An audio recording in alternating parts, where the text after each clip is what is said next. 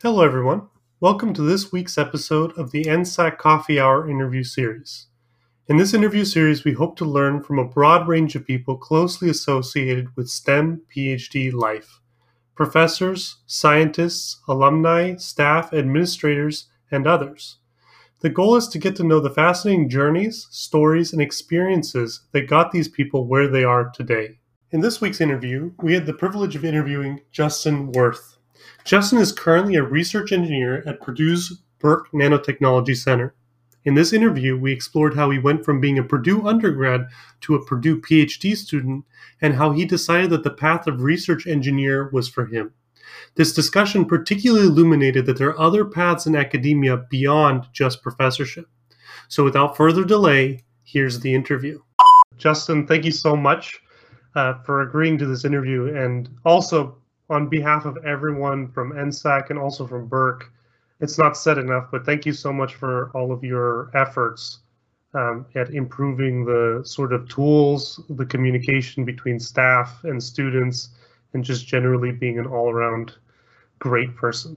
No, yeah, you're very welcome. We need a lead with this because it's not said enough, and whatever they pay you, it's not enough.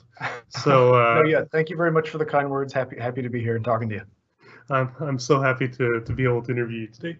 So to get started, we're going to ask the most hard-hitting questions first. So the first one is, what is your favorite color?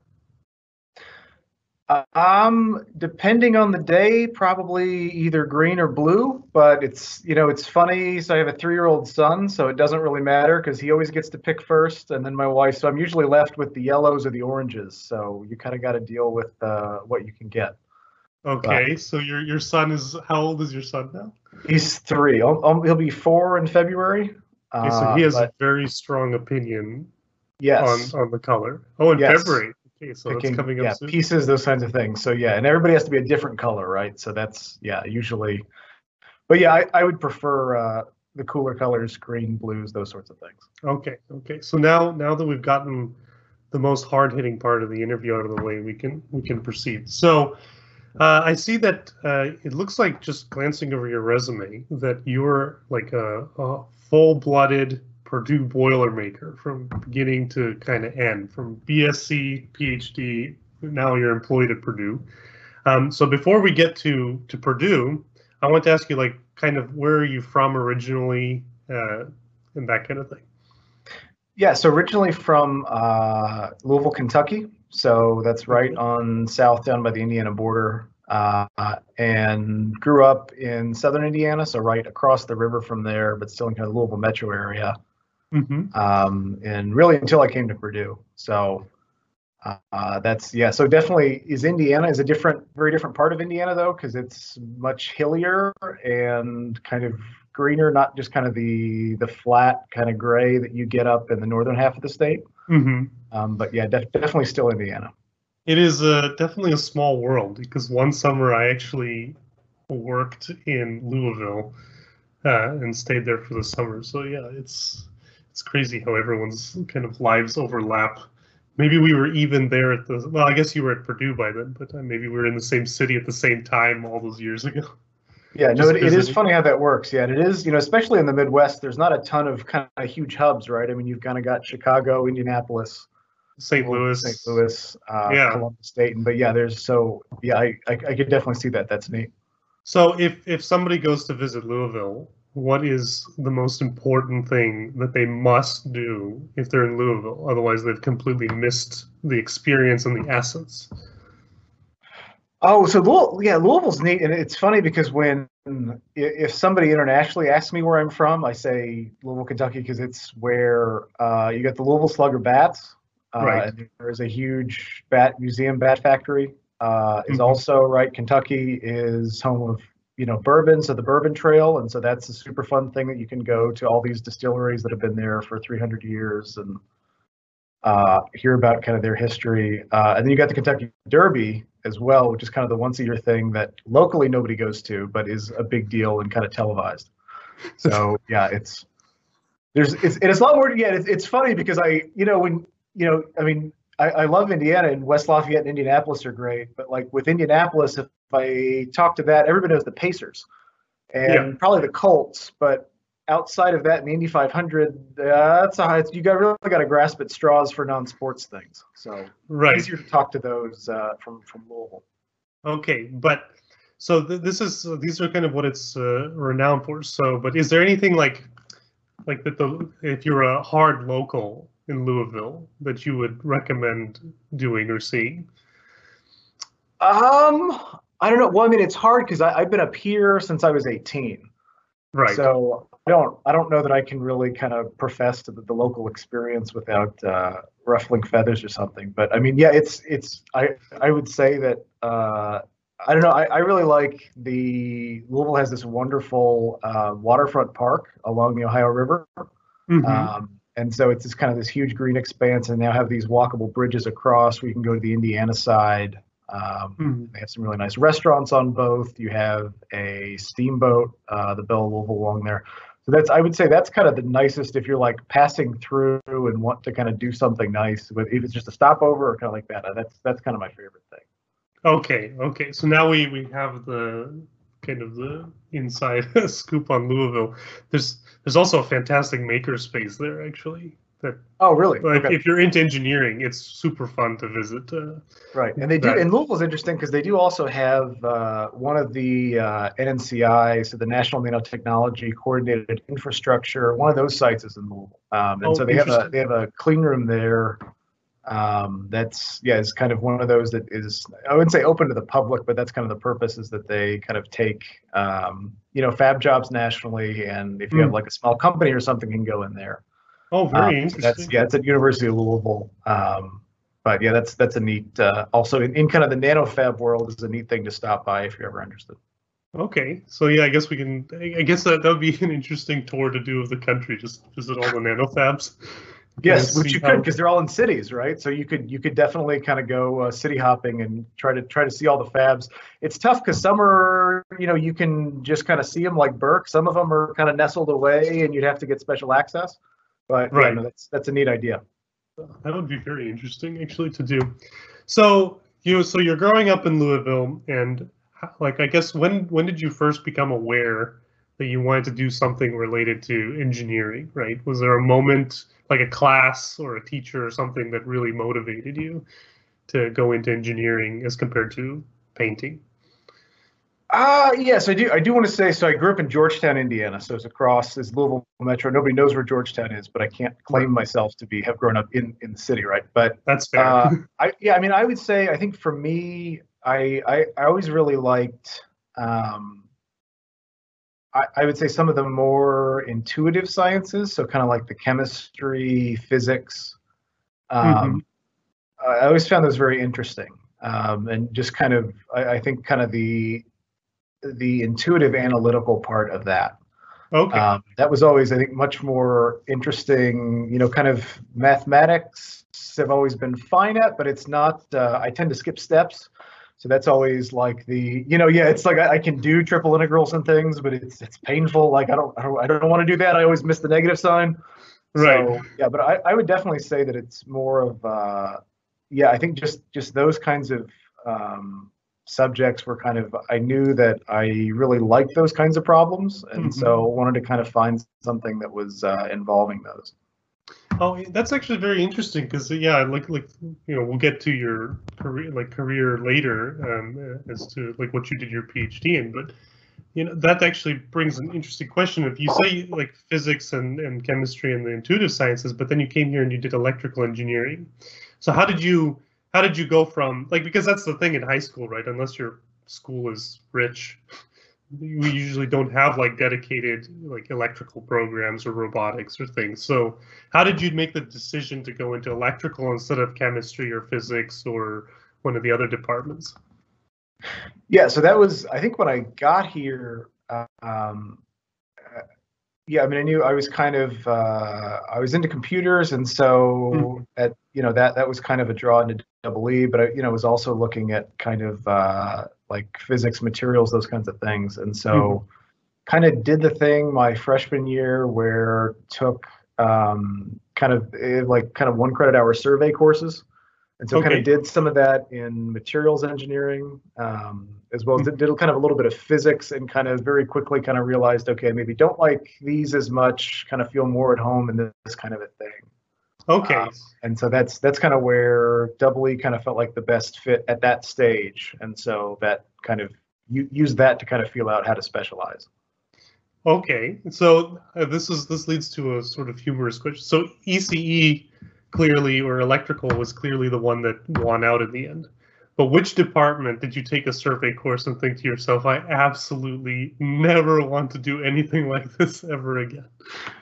Yeah, I don't think there was anything where I was like, I couldn't do this. Like I think that, within engineering, I think everything kind of has its more kind of typical problems and just kind of a feel.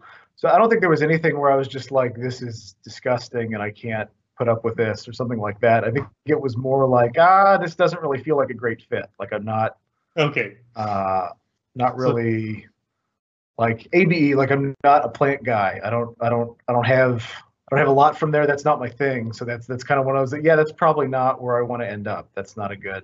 Right. Doesn't really resonate. Did you take a survey course in ABE? No, not an ABE. No, I did one in materials engineering actually. It was with Professor Carol Handwerker and Alejandro Strachan. And that was incredibly interesting. I mean, that was neat because they talked about had been involved with after 9/11 with going in with NIST at the Twin Towers and kind of looking at what happened and piecing those together. So yeah, it was definitely a thing that I definitely came away with a very, I think, a healthy respect and a good perspective is kind of what that constituted. So but was more kind of I would say that kind of mechanical engineering or kind of a different kind of set from kind of the more physics double E type with kind of your Maxwell's equations and things. So that's right. Those were the kinds of things that I think was more interesting or just kind of resonated more with me. That's what they told me whenever I was doing physics. They said, how can you decide if you should do physics? So like if you like the intro mechanics courses, then you should maybe consider like mechanical engineering. But if you like E&M, that's more physics style. So yeah, so I guess there's like a pretty strong breakdown between field equations and like diffusion equations.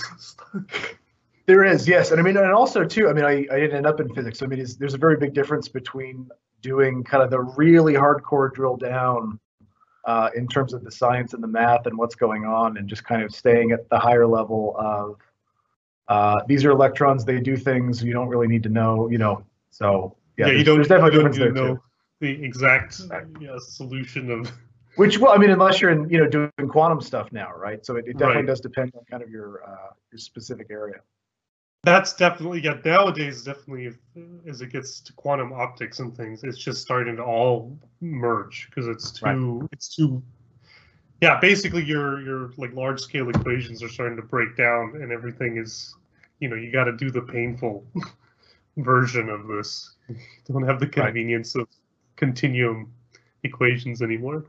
So so you start your ECE. Now within ECE, kind of which branch did you start to gravitate to? Because you've made a decision now, you're an electrical engineer, you're starting to get into the specialization. Like which branch did you gravitate to most and why? So I think, I did in my ECE 201 class was taught by Professor Minghao Chi. And so I had at the time had gone to office hours a couple times and kind of found out about his research and doing, with silicon resonators, those kinds of things. And so I ended up getting involved in a summer surf project actually at Berk. So I've started at Berk was the summer of 2007, which is very long time ago. I mean, that's what, 13 years now. So wow, that's actually true. That's like early on. Because Berk opened in 2005, right? So that's within 2 years. Yeah, and I don't know that it was really operational till maybe like 2006. So it was still kind of very much in the kind of the formative stages and. Right. Yeah. Yeah. So I guess you actually overlapped with one of our previous speakers, right? Oh, maybe, yeah. No, and it's what it is interesting because I mean, it's as far as Burke as a community is kind of tricky because if you just kind of come and hole up in the clean room is different from using the general labs, from kind of just being maybe just kind of doing computer sim, which you maybe do in your office, maybe just do at home. Right. So, but yeah, no, I think I would have overlapped there at some point with me, kind of as this baby sophomore undergraduate versus the researchers. But yeah, no, that's a good point. That's it is interesting how, because Burke is relatively young as a research institution. So yeah, that's true. There are only a handful of generations of students that have gone through here, and I guess you've seen the inaugural class come through and leave. So I guess this is an interesting kind of historical question. How would you say the culture of Burke has changed from 2007 to today? Like, just do you see a difference in people's attitudes toward research or towards working in Burke? Do you see a change in that? I mean, I think there's this natural thing when you have something new, right? Like if you buy a new car, your first inclination is that, well, nobody can eat or drink in it, right? Like I got to make sure that this doesn't. And so, I mean, definitely when the facility opened, there was a lot of concern about, I mean, it was much more harping and training on just kind of how to use tools, lab protocols, safety rules, those sort of things. Yeah. And definitely, it never felt in kind of a punitive way, but was much more of a, we need to kind of teach you how to exist in this shared space. Mm-hmm. And that's, I think the whole concept of kind of the shared use facility is tough because you have kind of these parallel knowledge tracks of, one is kind of within the group and then the other is with the facility as a whole. Right. And so it is a thing that as I think the facility kind of continued to kind of grow and evolve, that I think like most facilities, I think that's kind of changed a little bit, and it's not. I think now is kind of more up to. I think in a way is kind of more up to the groups to kind of do some of that mentoring, but it's hard because with I think a lot of the research models now, and just kind of the way the DARPA model works, that you have to get results much quicker than you did. Oh, even in 2007. Oh, interesting. So yeah, because I mean, in terms of when you have to do check-ins with how's the project going, and so there's kind of now there's much more of a drive that we need results every 3 months, whereas before it was much more maybe like an annual or semi-annual or something like that. Oh, interesting. So it's kind of hard because in a lot of groups, you have these very experienced users, but they may not really have the time to kind of do the mentoring of their younger students. And that's also something that was also very different for me, is because when it started, it was kind of like, like how the Sith, there's always like the master and the apprentice, but like Fab was you always had like the guy who knew what they were doing and then someone who was kind of there learning, but it was always in pairs. Like it was never more, like never less. It was always like, okay, this was from this group. They have these two Fab people, and then they might be kind of the same level of experience.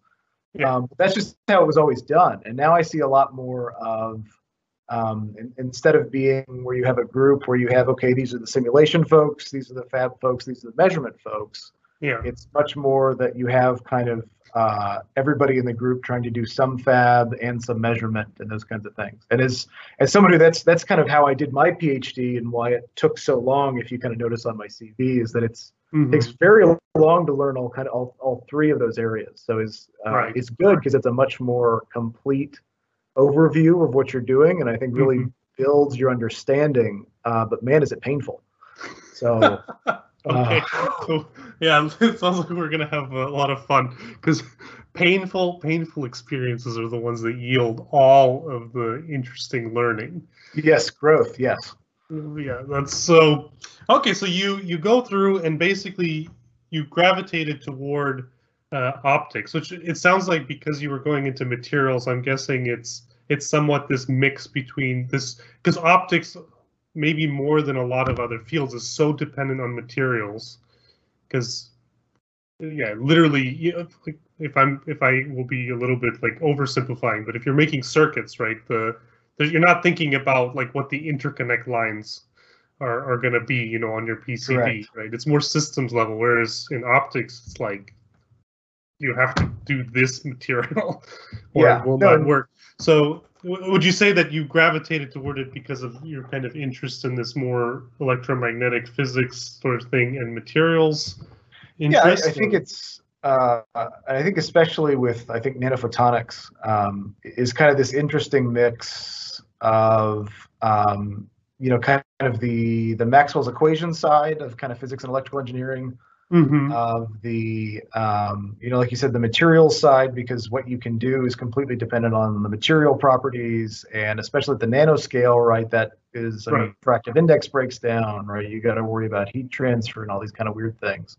Right. But then also just kind of the just kind of the nanoscale integration of, then you have to worry about surface roughness, right? What does silicon look like when you try to get it down to 2 nanometers? Is that a good thing to do? We have this other interesting glass, but maybe it's terrible on the edges, so we shouldn't use that. So yeah, Right. I would definitely think that's part of why it seems so interesting.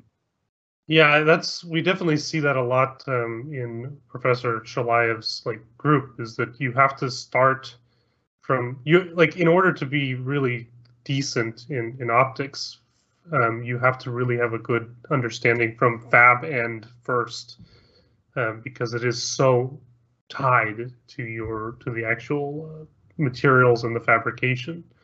Um, so you do this research with Professor Minghao Chi. How did that go? It was fine. It was it's funny looking back, because essentially what the project, so what I was doing was trying to get the interference lithography set up in the clean room working. Okay. And so, you try to, I think with undergrad research, right, you come in kind of like bright-eyed and bushy-tailed and think you're going to get this, first author Nature paper. But really what it was is that we have this thing and it doesn't work, and none of the graduate students have the time to figure it out. So let's let Justin tinker around with it for a couple months. So that's, Right. so basically what the what the work was basically just doing kind of this optical alignment of this UV laser, these mirrors, and we ended up needing to kind of come up with an enclosure in the clean room, because it's funny because the laser and the performance of it are actually somewhat compromised in the clean room because of the laminar airflow is enough to kind of cause these mechanical vibrations. Oh, and so needed to kind of build a very rudimentary, in the form of PVC pipe and kind of thick black plastic, way to kind of shield the airflow so that it didn't do that, and you kind of got good results. So that's what that ended up being. And I'm sure it's funny looking back on it, because I'm sure some staff member found that and had to pull it out of the clean room like 5 years after the project and was like, what on earth were they doing, kind of a thing. What I really want to see is you at Home Depot buying PVC pipe and tarp, being like, this is for my nanofabrication project. Yes, correct. And sitting at home on the couch and being like, I don't know, do I want this one, is like the 8 mil better than the 15 mil? I don't know which of these. Yeah. Right. Yeah. So, but it's sometimes, I think sometimes expensive, solutions need to be very specific and expensive, and sometimes they don't. Sometimes it's that you find the answer at Home Depot. Yes, exactly. I'm always more impressed, actually, by people who find specific solutions out of things that were not meant to do that. Actually, I think that's the mark of true engineering creativity, because it's like, if you throw $1 million at any problem, right, and have a custom machine solution, you could get high performance. But doing it with random parts, that's much harder. But yes, no, it's always interesting to me to talk to people who have been very experienced in the lab and in fab and those kinds of things, because you do run into those kinds of problems. And like you said, they're very expensive solutions, and sometimes they're very cheap, easy solutions that you don't know about unless you've been doing it for 10 years or a decade, or one of those people has told you about it. Right. And that's, if you're just starting and you don't have that kind of group knowledge, you don't know, right? You may spend months trying to find this solution, and it may be just real easy. Well, those are very specific also. So yeah, those are the most like that. Those are the kinds of engineering projects that are very interesting. It's like whenever you see a solution, and it looks like a plastic tarp and some plastic, but in reality, it's actually really, really thought out. And there's a huge amount of effort in some cases that goes into these very simple looking things. Yes. Which, yeah, you look at it and you're like, oh, that's obvious, but coming up with that is not. So right. No, and I think it's it's kind of like, I think it's Mark Twain's quote that I'm sorry I didn't write you a short letter. I didn't have the time. That it takes less time to do this kind of overcomplicated thing, where a lot of the time goes is in figuring out where you can simplify and what you can cut. Right. And so it's definitely something that, yeah, I do think that is those solutions come out of experience and time invested. Right, and just, yeah, a lot of painful yes experience. The worst papers, right, are the ones where you see some step and you're like, why does this involve flipping this thing over at this particular, in this weird way? And you know that that's months of somebody just like throwing something in weird ways to try to get it to do something, and it's just well, and that's the thing with papers too, is that it's, if they put it in there, you're lucky, right? They maybe omit that step, and so you can't, it's not reproducible because you didn't know you had to hold it at a 45-degree angle for while 30 seconds blowing on it. And yes, yeah, no, that's, I mean, the one of my, it wasn't the focus of my PhD thesis, but one of the kind of projects I did, having learned all this stuff at the end, that got into, I think it was Nature Communications, but ended up being the fourth author on that just because of the fab. But I mean, what ended up making it, it was basically that this other group was trying to do a very similar thing. They couldn't get it to work. And we did, only because you have to worry about stiction. And basically is that as water evaporates, right, it creates this force. And so the only thing that I did different was that when I took it out of, after the final rinse, instead of going right to drying it, I just put it into IPA and then dried it after that. And that's, I mean, that's a super simple step, but that was the whole, really the crux of why it was hard to do at that scale. So sometimes it is the simple things that take a long time to figure out, and those experiences are really what give you the really interesting results. Yeah, I remember I was trying to clean pieces. I spent a month cleaning silicon pieces, and I thought I was losing my mind because I would clean them in every imaginable way, right? Holding the pieces, drying them at angles, like air drying them, water drying them, every combination. And every time I'd put it in dark field, it's just like the starry sky. And it turns out that metal tweezers will always put particulates on your silicon pieces as you move them from beaker to beaker. And it's just, a month of just hours. Yes. Wasted pieces. It's something so simple, but that's how it goes. So you do your undergrad research, and then I see that you got this Andrew Graduate Fellowship, which for people outside of Purdue, that is like the top fellowship you can get, if I'm not mistaken, coming to Purdue. From the university, yeah. Right, so that's quite impressive. So how did you choose Purdue, right? Because if you get a fellowship like this from Purdue, I'm sure you had other universities that were interested, but you clearly chose to come here. Was there a particular reason, or?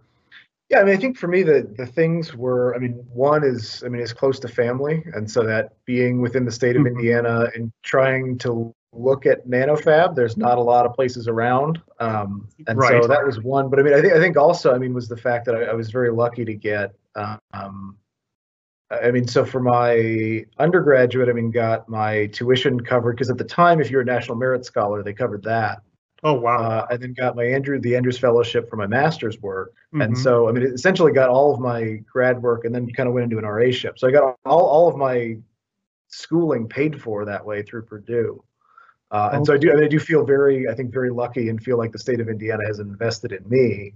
And so I think that's part of, for me, is that I, in working at Berk and trying to kind of help with the user base, kind of feel like is kind of giving back and hopefully paying on that investment to some degree.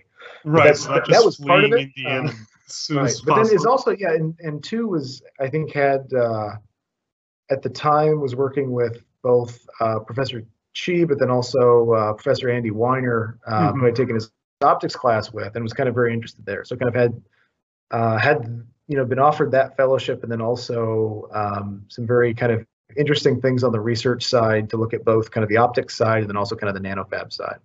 Okay, so it was a very nice combination of financial opportunity, family, quality of education, and also that you already had a very nice group of people to work with at Purdue. So everything came together. That's really actually very nice, because you have the big advantage of having already kind of the understanding of how everything works. Because sometimes that takes time. Like, for example, at Burke, right, getting to know the staff, knowing who to ask, so you were able to slipstream much faster. So we get to your PhD. So what was like the research project that went the most horribly? that you're like, oh my goodness, never again. I don't. Let me think. I mean, I don't think I ever had. I don't think I had any kind of specific dead ends like that. So we did have what I was started with my PhD work with. I think this kind of comes back to material properties and things, but that was kind of trying to do on-chip polarization rotation with silicon waveguides. Mm-hmm. And so, I mean, spent a very long time doing that and a lot of kind of optical setup and those kinds of things. But I mean, what we kind of found out once we got down to it was that it came down to the surface roughness, that there was this kind of intrinsic, you get this intrinsic scattering between modes in the waveguide because of your silicon. And so we were trying to going from silicon nitride, which is much bigger, smoother edges, working at different wavelengths, down to silicon. And so kind of saw after we kind of got to that point that like, oh, okay, this isn't really this kind of 4-year project is not going to pan out that way because of this. And that's kind of one of those things that, it's research, right? You never know if it's going to work or not. Of course, yeah. But I mean, I think that at least for me, I mean, my project-wise, I kind of started out doing in silicon doing grading couplers, so kind of doing the characterization, and then to the rotators, and then did into my PhD work, which is using rings to detect bacteria. That was with the AFRL at Andrews Air Force Research Lab in Dayton. Yeah. Did you actually go there to do the work? I did, yeah. Which was crazy because it was kind of this. I mean, it was basically the setup was spent about a year to two, maybe about a year doing the simulation work at AFRL, because it's working in the government labs. They're very specific about kind of internet access and those kinds of things. So you can't just like remote in. So I was on site doing that, and then came back here to do the fabrication, and then back to AFRL in Dayton for the measurement. And so it was a lot of driving from Burke over to Dayton, Ohio, which is about a 3-hour trip. Okay. So had a lot of books on tape and just kind of, going back and forth. But it was very much, you had to kind of get stuff and get there and kind of try to plan life around that. So that was interesting. When I started, I had to do depositions at Notre Dame, and it's exactly the same thing. That's when I got an Audible account. And yes, so I've listened to so many books, which is wonderful, right? I mean, it's a huge chunk of time, but yeah, look how well read you are now. So. Exactly, yeah. Now I've read way more than I would have. So you're going through this, and surface roughness, like there's things in the fab that go from quite nice, but the more intolerant the process to something like surface roughness, the more horrible the processing project. So so how did you, like, while you're doing your PhD, right? I'm sure that particularly with the process development problems like this, like how do you stay motivated, like on a day-to-day level, right? To keep, because it is tough, right? You make it, and the worst is whenever it's almost right, but it never is right, like how do you stay, from just getting kind of, I wouldn't say failure, but after kind of not the thing you want? Because maybe missteps is the best word for that, or a mishap, right? Because it's not, I mean, I think in fab, every time it doesn't work is a learning experience.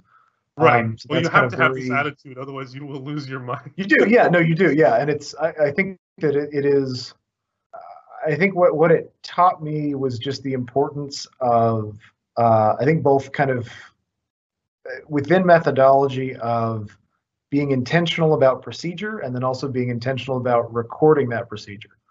Because we had, I mean, especially early on, had experiences with stuff that worked really well, but not knowing why, right? Because the next time it doesn't. And so I think kind of learn to get in the habit of every time doing anything, right, you have to have your recipe, and that has to be specific.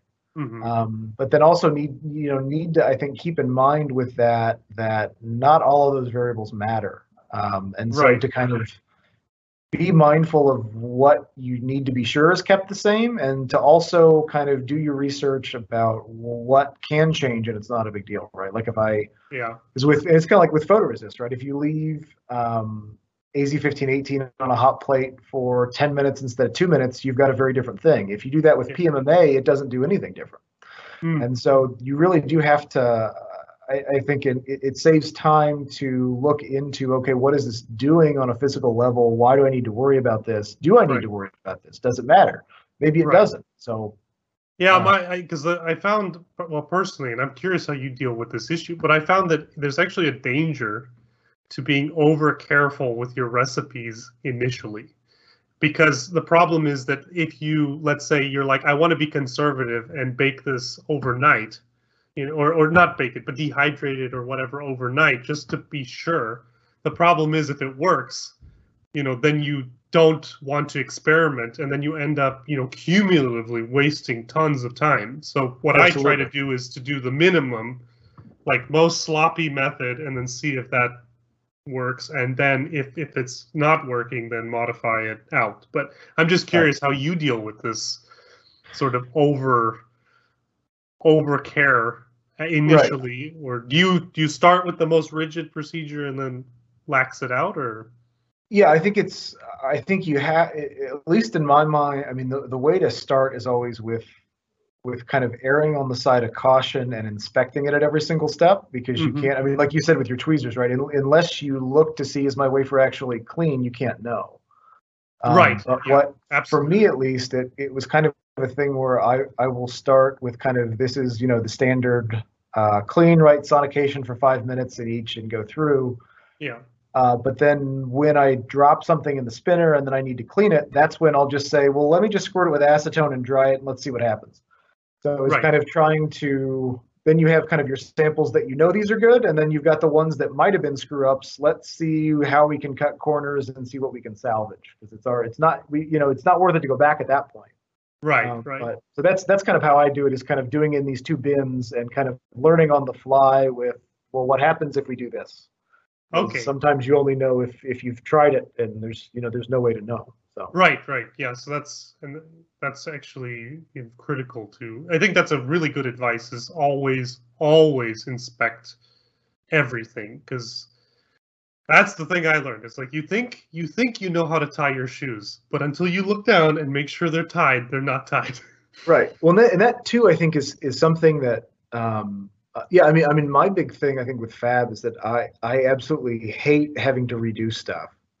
And that's, I mean, Fab is not forgiving for that. So it's kind of one of those things that it will make your life easier if you are careful, because you will catch mistakes instead of waiting 2 months and getting to the end of this device and being like, oh crap, it doesn't work. So it's, I would say that being methodical and doing that inspection is the lazy thing to do, because then you don't have to redo stuff. Then you can kind of catch it when it happens and can adjust on the fly. Exactly. Because the reason I was cleaning pieces was because I was about to do material growths, and I don't want to have weird features and then not know if it's because my film isn't clean. But to put it in perspective with the inspection, so I go to my group mate and I say, I cannot clean pieces. And he's like, let me show you what a clean piece is. We put his piece under the microscope. It's horrific. Yes. And he's like, what?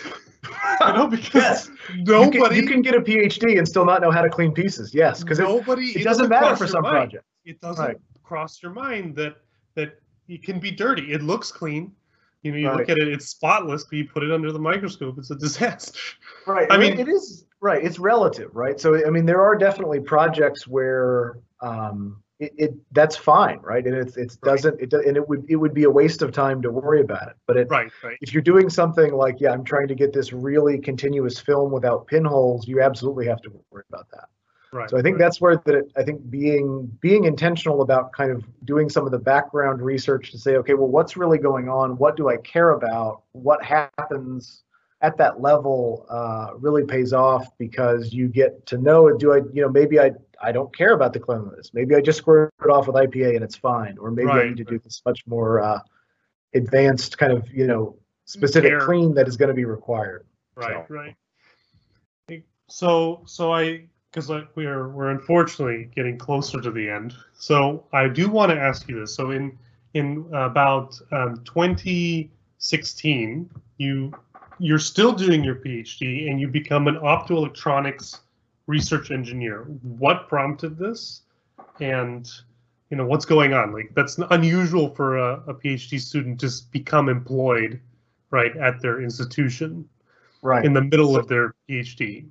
Yeah. So, I mean, for me, I knew, at least in the kind of the near long term, that needed to be in Indiana. Because my wife is actually in kind of a similar position. So she's a physician over at IU Arnett, but got her med school paid for by the state. But as a result of that, had to practice for 4 years within the state of Indiana. Okay. So I'm basically nearing the end of my program and knowing that I need to do something within the state, and know at this point that I'm not interested in the faculty track. That my least favorite part is the writing portion, and writing grants all day, every day does not seem like a fun way to kind of spend my time. And so, so the research engineer position opened up and was kind of at a point that I somewhat foolishly thought that, I'll be done with my PhD by then. This was maybe February. Okay. Like, yeah, I'm so close. We'll be done by then.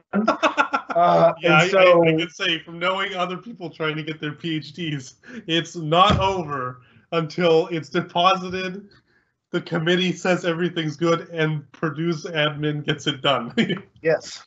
So that it was a good fit for me, family-wise. And it was also, I think, got to stay kind of on more in kind of the processing problem kind of being. And that's I say what I really like about my position is kind of get to be kind of a freelance process consultant just to kind of the users. And so I really like, that's what kind of drew me to it, is being able to kind of look at new problems and try to kind of figure out, well, what's the issue here? What can you do to fix it? That kind of thing.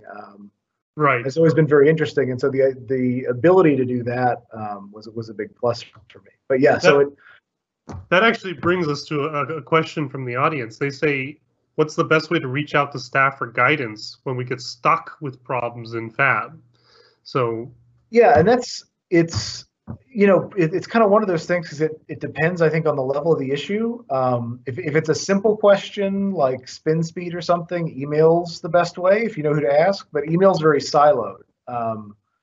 And so pre-COVID, that's when we were doing, I would say, the in-person fab forums. And so the idea there was to kind of do a way to do discussion, basically to get snacks for one, right? But then to also kind of do a discussion with the staff on your issues and hear what other students are asking about. Right. So you can kind of ask your question, but then can also learn from what other people are struggling with, maybe talk to them about what they're doing. So a year ago, I would have said that. Right now, we're kind of struggling on that because email's fine, but it's very siloed, right? So we're trying to use the NSAC help channel on Teams. Right.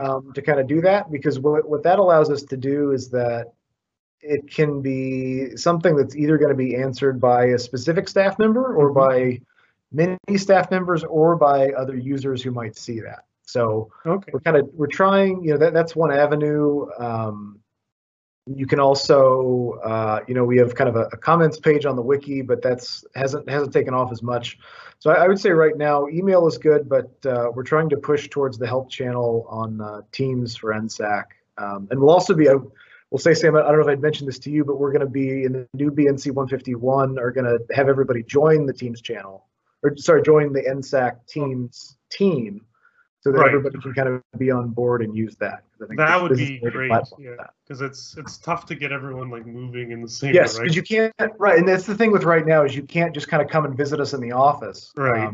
And I Which, can't have a 30-minute conversation over email. That's just not, it's not doable, but it's right. sometimes you can do a quick Teams chat for 5 minutes, cover it, or maybe we do it instant messenger. We don't even have to see each other. So those are kind Okay. of the best ways right now. Okay, but when Burke is open, you highly recommend people just come over to the office.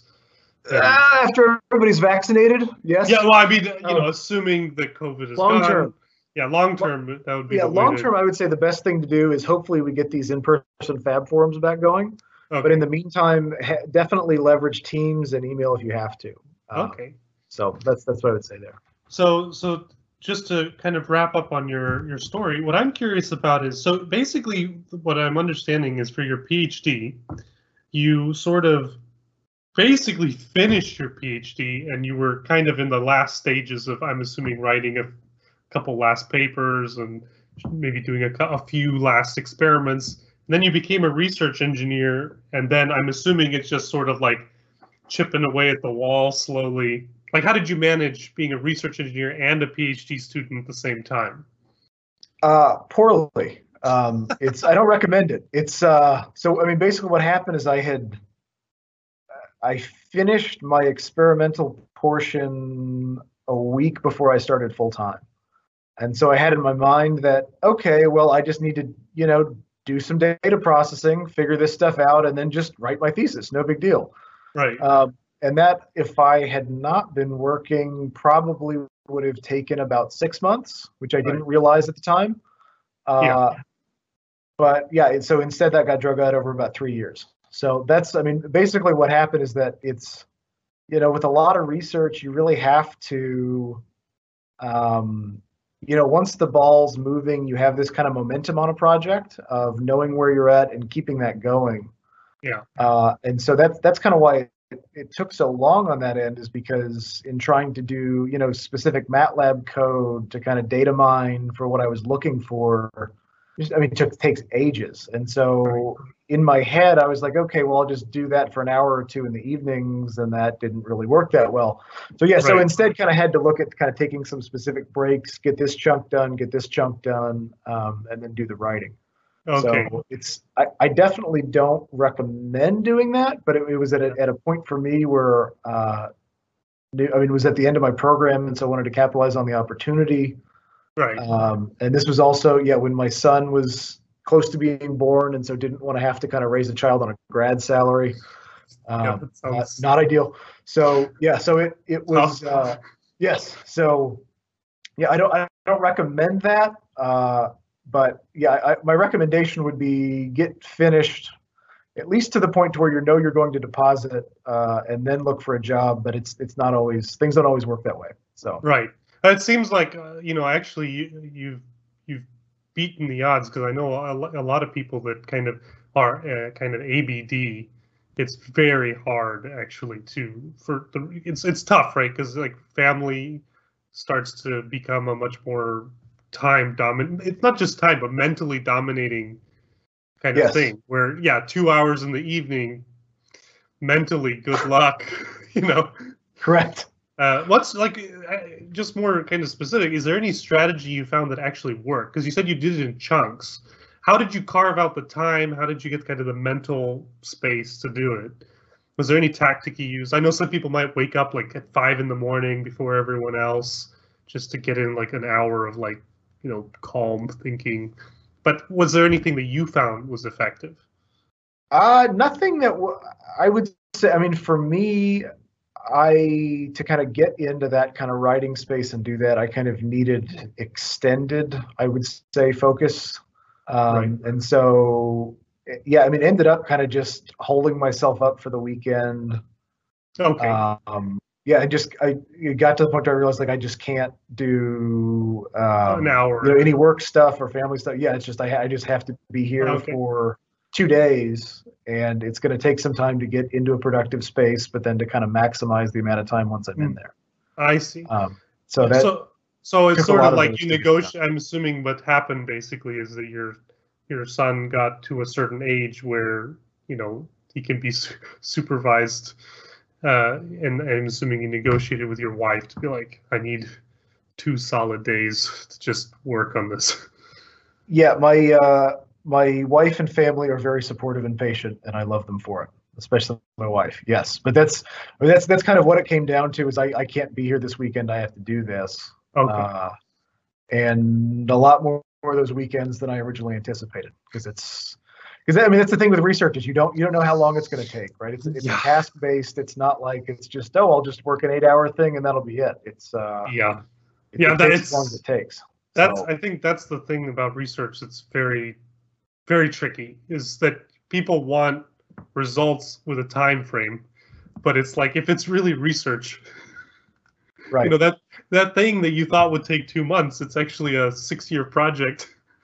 Yes, that turns out involves yes. the bloodshed of a couple of grad students. Correct. So, No, there really is no way. You can really, I think, with deadlines, right? You can say, okay, here's our deadline. We're going to give what we've got, and then you can say, okay, we need to get this working, but you can't do both. yeah. And so it's really a question of how much is enough. How when do you draw the line? Those kinds of things. Okay. But yeah, it's very true. So, and then I guess to kind of wrap up, because we're actually over time a bit, what do you see as the big challenges for Berk, kind of in the next 3 to 5 years as an organization? Yeah, I mean, I think that it will be. It's still. I think there's a lot of uncertainty with COVID, especially because, I mean, with the shared use lab model really requires people. Right. And so it's tricky because, especially this year, our usage is way down necessarily, right? Because we're dedensified. Everybody has to be, as much as possible working from home. So I think one of the big challenges over the very near term is seeing, I mean, at least how it looks now, right? Hopefully there's going to be this wonderful vaccine that comes out and everybody can get in the next 6 months, and that everything goes back to normal. Right. But there's a good amount of uncertainty there. I think beyond that, it's kind of a question of bigger picture. I think with research in kind of the U.S. And in universities, just because it's something that we have. I think there's a lot of political will towards kind of lowering taxes, which means spending less money on things. And right. So I think in large part, what that means is that a lot of what used to be government funded, I think, will become increasingly private funded. And we kind of already see this with a lot of like the Microsoft QStation project back decades ago would have either been in kind of a Bell Lab style thing where they're doing this in-house, or it would, something in the company. And so what we're going to see, I think, is more interest from both companies, both big and small, and kind of leveraging the university infrastructure, which is a very good thing. But it is definitely a change from most of that money coming maybe from the NSF. Okay. So I think that's kind of a difference, and kind of a question of, can we, right now, I think Berk is very focused on our internal users, but I think there's a question of, is there a way that we can make ourselves, knowing that we're in the middle of a cornfield and in the middle of Indiana, more attractive to either a big company or a small company to come and leverage our tool set. Okay. So I think both of those, right, as well as hopefully not. I think bigger picture politically, I think that I think there's a real uncertainty about what the grad student population is going to look like. I mean, we've kind of had all of this wonderful talent come in internationally to the U.S. for decades, and does that still stay, 2020 and beyond? Right. So, or how does that work? So I think those are kind of both the bigger things, and then the more specific Berk-wise is kind of how do we adapt to those? Right. Okay. Yeah, it's a lot to worry about. It is, and it's one of those that you can, if you, it's good to plan for the future, but in nobody could have planned in 2019. Yeah. Nobody would have thought this year would have been this, and so you can only, I mean, the best laid plans of mice and men, right? So it's kind of looking at what the future looks like from here, but you have to course correct as it goes. So. I do look forward to being like, so your PhD, why did it take longer? Well, there was a global pandemic that I totally planned for. Exactly. No, well. Yeah, I don't think you can underplay that card in 5 or 10 years, especially to your children or something like that. Yeah. Oh, yeah. No, definitely. They're going to suffer from hearing about it. I'm like, yeah, we had to sit inside all day, every day. So any kind of final advice that you'd have for Burke researchers, kind of just general, anything you would like, I guess there's a nice question that says, if you had a billboard to give some life advice to everyone, what would you suggest? I think the biggest thing is, and again, this is hard with COVID, right? But is just talk to people. Is that we have this incredibly talented, experienced, diverse group of researchers here, and everybody is working on their own problem, but there's a lot of overlap between those. Right. And it's especially if you're working on something as a new student, there may be a lot of experience in your group, but your older students don't know everything. They only know the things that they've done. Right. And so most of understanding, whether it's in fab or simulation or those things, come from having done things. And so the biggest shortcut you can do is to kind of, casually talk to people and, ask like, well, what are you working on right now? Or what are you stuck on, right? What sort of things are you dealing with?